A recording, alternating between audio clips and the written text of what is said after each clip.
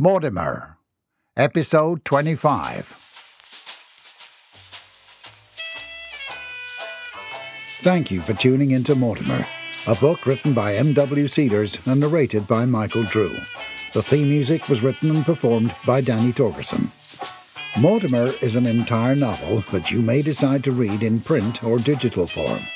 Yet each episode of this audio podcast is broken up into a serial of sorts for your enjoyment. We hope you enjoy this duty-free audio presentation of Mortimer.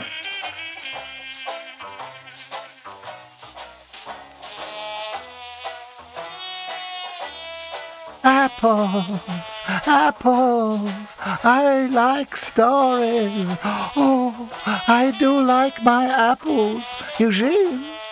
Oh, I hope you enjoy Mortimer's podcast as well.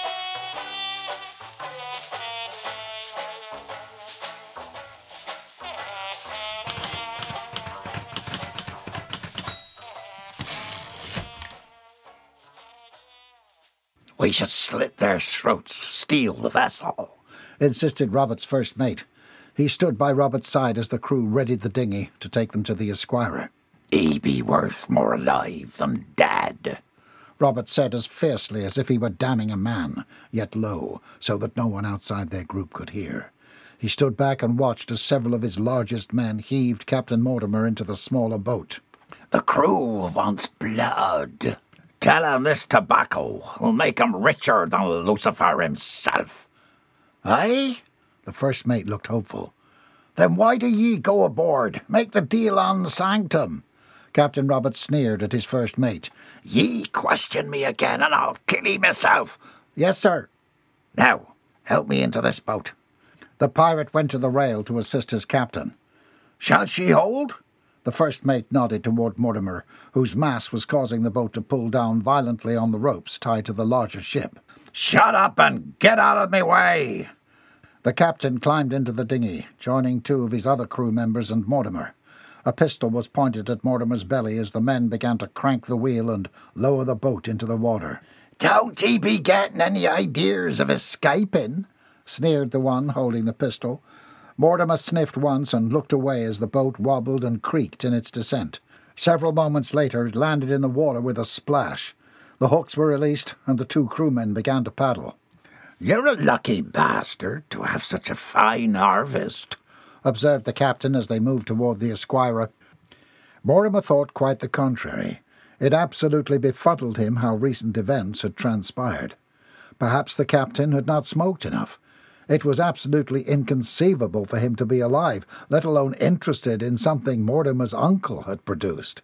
As far as Mortimer could tell, the only good thing that had come from Jebediah Binkley was the silence that remained in his domicile every time Jebediah and the Binkleys departed back to the dilapidated yokel community that they called home. The boat bumped into the side of the Esquire, and they were assisted up onto the deck. Killigrew stepped out from the crowd and nodded subserviently to Mortimer, puzzling him. Captain, he gestured. Captain Clark awaits ye. Ridiculous, Mortimer spat out, for he'd been aboard the Esquire for a number of days without encountering any Captain Clark. Are ye not the captain? The pirate asked with malice. Clark be the captain in absence of Captain Mortimer, Killigrew clarified. For learning of Mortimer's identity had changed everything aboard the Esquire. While Captain Clark had been assigned the role of captain, Mortimer Iscariot was the captain by birthright. This fact made Killigrew uneasy, given all that he'd seen of Mortimer since he came aboard. But there was no denying Mortimer's right, naturally seaworthy or not. He led them across the deck, while Cowlick and Sid stood to the side, watching in a confused awe. The gleaming floors, spotless sails, ebony rails, and delicate attention to detail calmed Mortimer as he followed the pirate captain and Killigrew. He felt her mistress groan beneath his feet, vibrating them pleasantly as she welcomed him back aboard her ample deck. They stopped outside Captain Clark's quarters and knocked twice. "Come in," came a voice from inside. At the invitation, Killigrew opened the doors. Mortimer was horrified by what he saw inside. "It's you!" The ancient man was not wearing the soot-grey trench coat from before, but Mortimer knew that face. The captain looked up from his paperwork. "Do come in." "You had me arrested, you fascinorous, natty-pated cozener!" "Well, you kicked me over in the park." The captain lifted his ivory cane and shook it at Mortimer. "You did not come out to save her mistress." "Well, you boarded this ship as a castaway, and you are clearly not one of my crew." Captain Robert eyed the two surreptitiously. Killigrew cleared his throat. "Ye captain of the Devil's Sanctum is here too." "My name is Captain Clark." Mortimer's nemesis gestured to the two chairs opposite him. "Have a seat, and let us come to an agreement." The day was sunny and bright, and the temperature was perfect, as was every day on the island. All the riches and treasures in the world were within his grasp. He possessed chests full of twinkling diamonds and priceless artifacts from the far reaches of the globe. His collection room was filled with dishes and blown glass from the richest lands in the Atlantic. Gems stolen from wealthy voyagers overflowed from wooden boxes, and tapestries and textiles threaded with gold and lace hung in long exotic panels from the vaulted ceilings down to the marble floors. Furniture carved from cherry wood, as well as exotic potted plants, filled its cavernous rooms. Statues, fountains, and mirrors widened the eyes of his many foreign bankers, while jewels glistened from his ring-covered fingers. Wherever he roamed, he was regarded as king. He was admired, revered, and worshipped. His wealth bought him everything that he wanted. Well, almost everything. The afternoon dragged on as he sat in his favourite room overlooking the beach. A golden crown wrapped about his balding scalp, and trees and flowers swayed gently in the balmy sea air. The finest human specimens the island had to offer visited him continuously. Yet he was not content. As he reclined lazily between visitors, the beautiful women who stood at his sides waved palm branches. Another knelt beside his lounging chair and fed him freshly picked fruit. "Master Ortega, what else do you desire?" Her voice was low, and her luminous ebony locks hung down around a statuesque feminine frame. Javier Ortega was the name he had chosen. It sounded powerful and rich, just right for the life he planned for himself. He chewed on a berry slowly and groaned as he repositioned his ample buttock. "The irony of my position as your leader is that it renders satisfaction consistently out of my grasp." "Yes, Your Excellence." "The condition of my psychological well-being has only been slightly ameliorated by the constant overtures that I receive from you, my dear."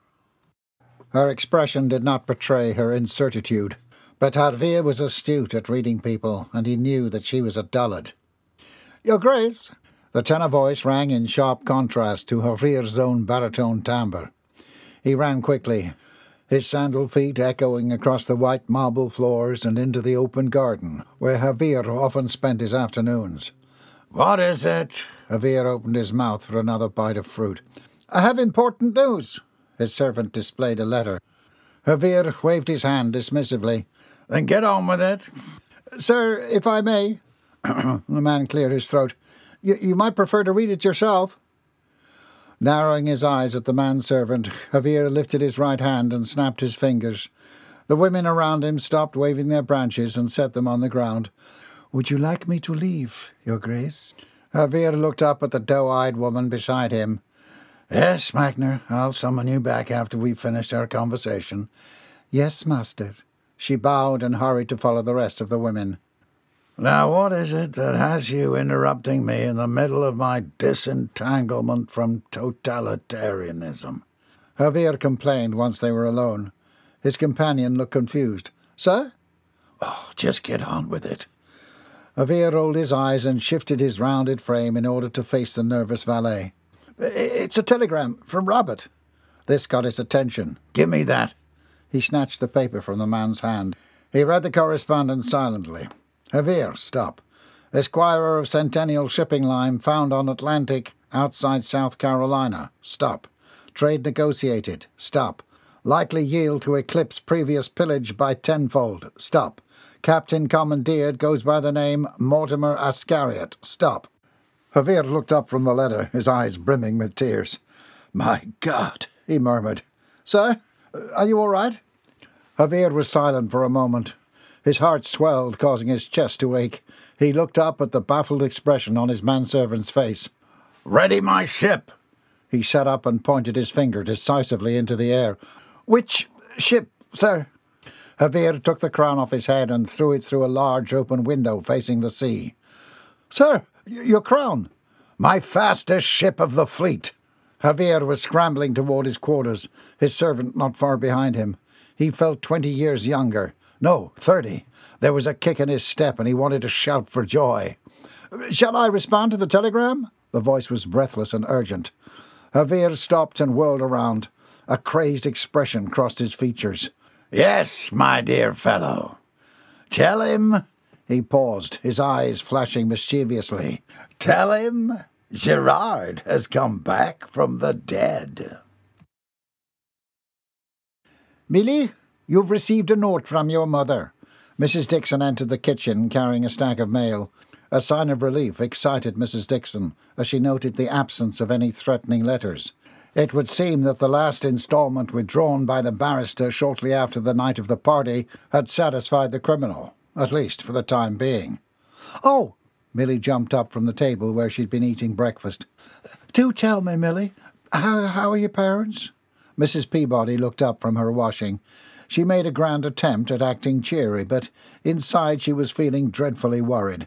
For the evening before, they'd discovered that, contrary to what they'd assumed, Mortimer was not, in fact, aboard the Longhorn cruise to Africa. This left them back at square one, wondering where their dear master was and if he was unharmed. The Longhorns had received Mrs. Dixon's declaration with mixed equanimity. Mr. Longhorn had turned several shades of red, while his wife had passed out. After the smelling salts had assisted Mrs. Longhorn in regaining consciousness, Mr. Longhorn had taken her swiftly back home, and he himself had driven down to the shipping yard. He dug through the poorly filed papers and confirmed that a Mortimer Iscariot had boarded the Africa-bound ship with a ticket purchased by John Iscariot. Another individual who went by the name Sam Smith had accompanied him. Sam's ticket had been purchased that morning with cash, and the boy at the dock hadn't bothered to ask for identification. Mr. Longhorn, an astute businessman, became immediately suspicious and drove straight to the boy's home. He woke the family up in the middle of the night, and after several minutes of pressured interrogation, the boy conceded that he'd been paid a decent sum of money to let the two aboard without further question. Longhorn had sent his man to the Iscariot household with the news, and also to inform the Binkleys that he was working to get in touch with the ship so as to order it to about face immediately and return the runaways to Georgetown. "Neville, several letters have come for you as well." "What about the paper?" Neville accepted the letters and the newspaper that Mrs. Dixon handed him. She carried the rest of the stack to the table and joined Millie, Neville and Mr. Peabody. "Mother and Father wrote from Paris." Millie's eyes scanned the page. "She's taking a cooking class. Father's been away in the country on business." "Oh, I should like to take a French cooking class." Mrs. Peabody continued washing dishes. "Oh, dear," Mrs. Dixon sighed from her seat at the table. "What is it?" "Mr. Wolfenstein will be here any day, and we still have no clue where Mortimer has gone. Whatever will become of the company?" She brushed an errant tear from her eye. "And what has happened to our Mortimer?" "Do you suppose that he could have gotten onto the wrong ship?" Mrs. Peabody wondered. Before Mrs. Dixon could reply, Jeb and Bobby Sue entered the kitchen. Jeb went straight for the stove and leaned his dirty face down to inhale the scent of eggs. "Whoa, that be a smelling mighty fine, Mrs. P." Millie had turned a deep shade of red upon noticing Jeb and Bobby Sue enter. Lowering her letter, she focused on her morning cup of tea. "Do get your snout out of the pan, Jebediah." Mrs. Dixon gathered up the remaining mail and stuffed it into her apron. "Millie, please fix Mr. Binkley a plate." "Yes, ma'am." With rosy cheeks and a sleepy smile, Mrs. Binkley helped herself to a chair next to Neville. "I must say that, it's a relief that our boy's afloat to Africa. I ain't slept so good since we got here." Milly handed the plate to Jeb without meeting his eyes. "Would you like some breakfast, Mrs. Bingley?" "Oh, do call me Baba Sue. And yes, thank you, Milly." As Milly made her a plate, Jeb joined Bobby Sue at the table. Boy, oh boy, it's been a treat not a making breakfast for a change. If I could have had my way, why, we'd never leave." Neville choked on his coffee. "Glad to see you in such good spirits this morning." Mrs. Dixon kicked Neville beneath the table. "Well, it was such a relief to know Percy wasn't lost after all." Bobby Sue accepted the plate from Milly, who, in an effort to increase the space between herself and the Binkleys, grabbed a towel and began to scrub the countertops. "I do think I shall have some coffee, if you don't mind finishing up." Mrs. Peabody deposited her towel into a nearby hamper. Jeb's face was level with his plate. He'd already shoveled the majority of the content into his mouth. "That boy, he'd be a prize bull." "What?" Neville's black-rimmed lorgnettes were pushed down on his nose as he looked up from his letter. Mr. Peabody slid his chair over as his wife joined them at the table, a cup of coffee in hand. "Found herself a lady with pedigree." Jeb shoveled the last of the eggs into his mouth. He dragged an arm across his greasy face and grinned over at his wife, who was eating as though she had just run a marathon. "I'd say it was his balls that attracted her." Coffee shot out of Mrs. Peabody's mouth and across the table, splattering onto Neville. Bobby Sue leapt up. "Oh, Mrs. Peabody, are you joking?" "That was completely unnecessary." Neville pulled a spotless handkerchief from his pocket and went to work, dabbing at his face and cleaning his spectacles. "Here you go." Mr. Peabody handed Neville his own kerchief.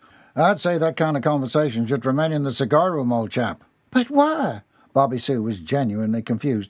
"He's right. Our Percy has unusually large balls." "Bobby Sue, may I get you another plate of food?" Mrs. Dixon interjected loudly.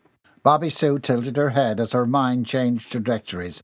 "Oh, no thank you. I'm stuffed." Mrs. Dixon noticed that Milly had disappeared from the kitchen. She knew that after the hog-calling incident, the young housemaid had been uneasy around the Binkleys. All the better, Mrs. Dixon determined. As it was, she was going to need several weeks to undo the trauma the young girl had endured at the hand of the Binkleys' uncensored behaviour. "It was a phenomenon that amazed me, even when he was a babe. Why, we even took him to the old dock in town. He was surprised, but said it was likely inherited." She gave Jeb a knowing look. "Aye, he's his father's son," Jeb announced with pride. "Mr. Bingley, please." Mrs. Dixon could not tolerate the subject any longer. "Well, I knows for a fact that ladies are looking for certain qualities in a fella," Jeb pressed on. "He's a prime specimen." "Your son is not cattle." "He got the lady, didn't he?" Jeb crossed his arms with satisfaction. "Can't argue that." "Jeb, baby, didn't you say you was going to look for some fertilizer while we was here?" "Oh, that's right," Jeb nodded. "With all the nonsense going on, I'd completely forgot. Hey, Neville, y'all got any fairgrounds round here?" Neville gazed drolly across the table. "Excuse me?" "Shouldn't you be looking at farms instead of fairgrounds?" Mr. Peabody wanted to know. Jeb's face twisted into a strange expression. "Oh, yeah. I was just wanting to get to know the area, that's all."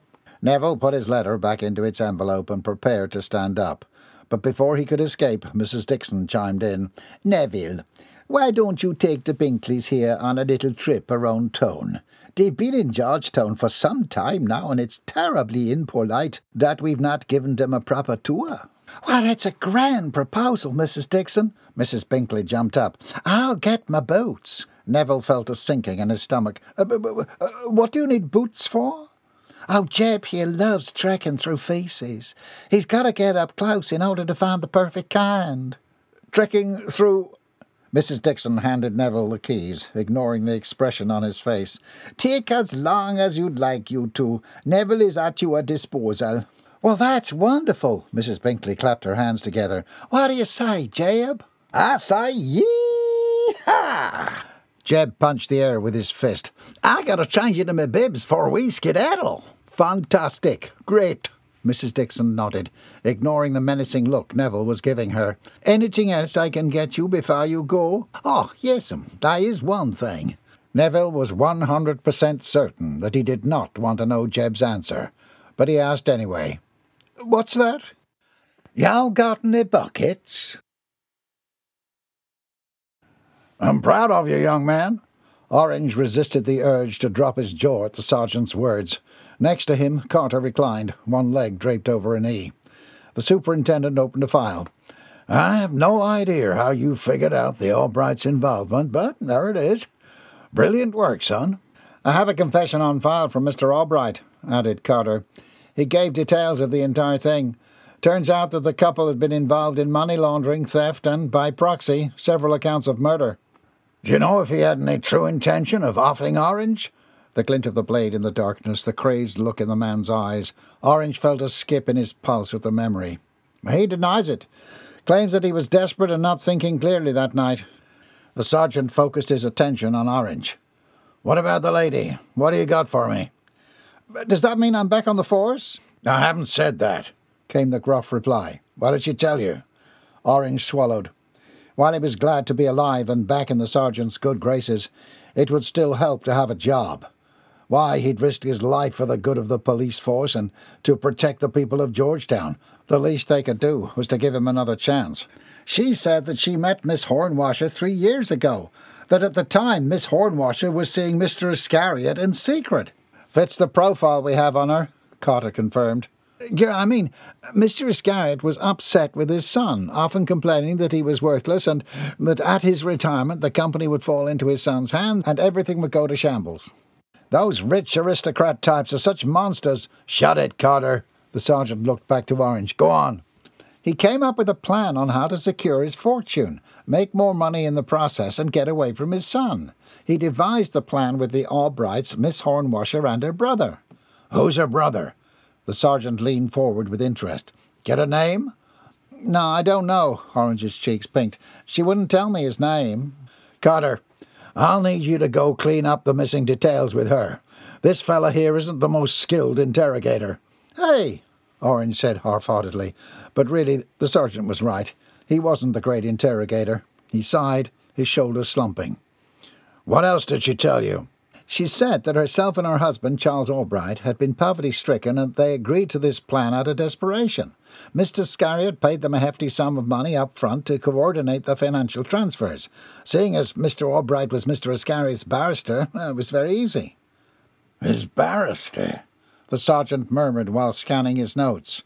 That's right. And after Mr. Iscariot left the continent, Miss Hornwasher was arrested. She came back to Georgetown some indiscriminate amount of time later and stayed with them. Mrs. Albright used her popular status to introduce Miss Hornwasher back into society under a new identity. They changed her appearance, and the people of Georgetown, they didn't know the difference." "Where was Mrs. Albright headed on the night she was arrested?" Orange shrugged. "She wouldn't tell me that either. As you know, she was apprehended at the harbour, and for what it's worth, the Mockingham ship is missing," Carter interjected. "Do we have a description?" Carter nodded. "Yeah, I took a full report this morning." "Fine." The sergeant looked up from one officer to the other. "The next item on the agenda is to find Gerard Iscariot. Orange." "Yes, sir?" The young man perked up. "Do you play a musical instrument?" He sighed. "Trumpet, sir." Fine. The officer slammed his fist into the desk. "At the festival tomorrow, I want you up on that stage with the band. The mayor will be making announcements. When you open your mouth, you're an idiot, but you do have a keen sense of observation.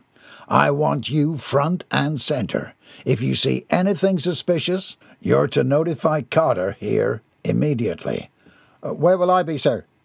"First, I want you to interview Mrs. Albright, and then tomorrow you're on patrol." "What are we looking for?" The sergeant narrowed his grey eyebrows.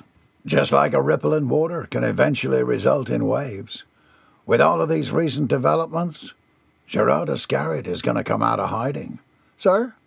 "With his barrister behind bars, the flow of money is going to stop. My guess is that sooner than later, we'll be seeing Mr. Iscariot here in Georgetown, and we're going to be ready for him."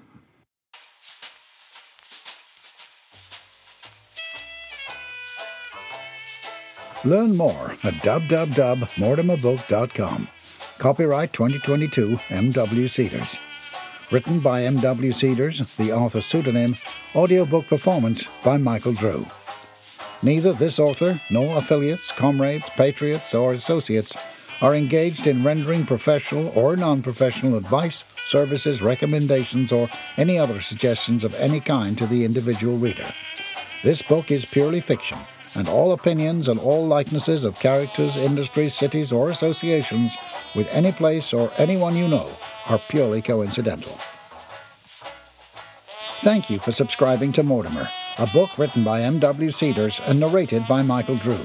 The theme music was written and performed by Danny Torgerson. Be sure to download the next episode.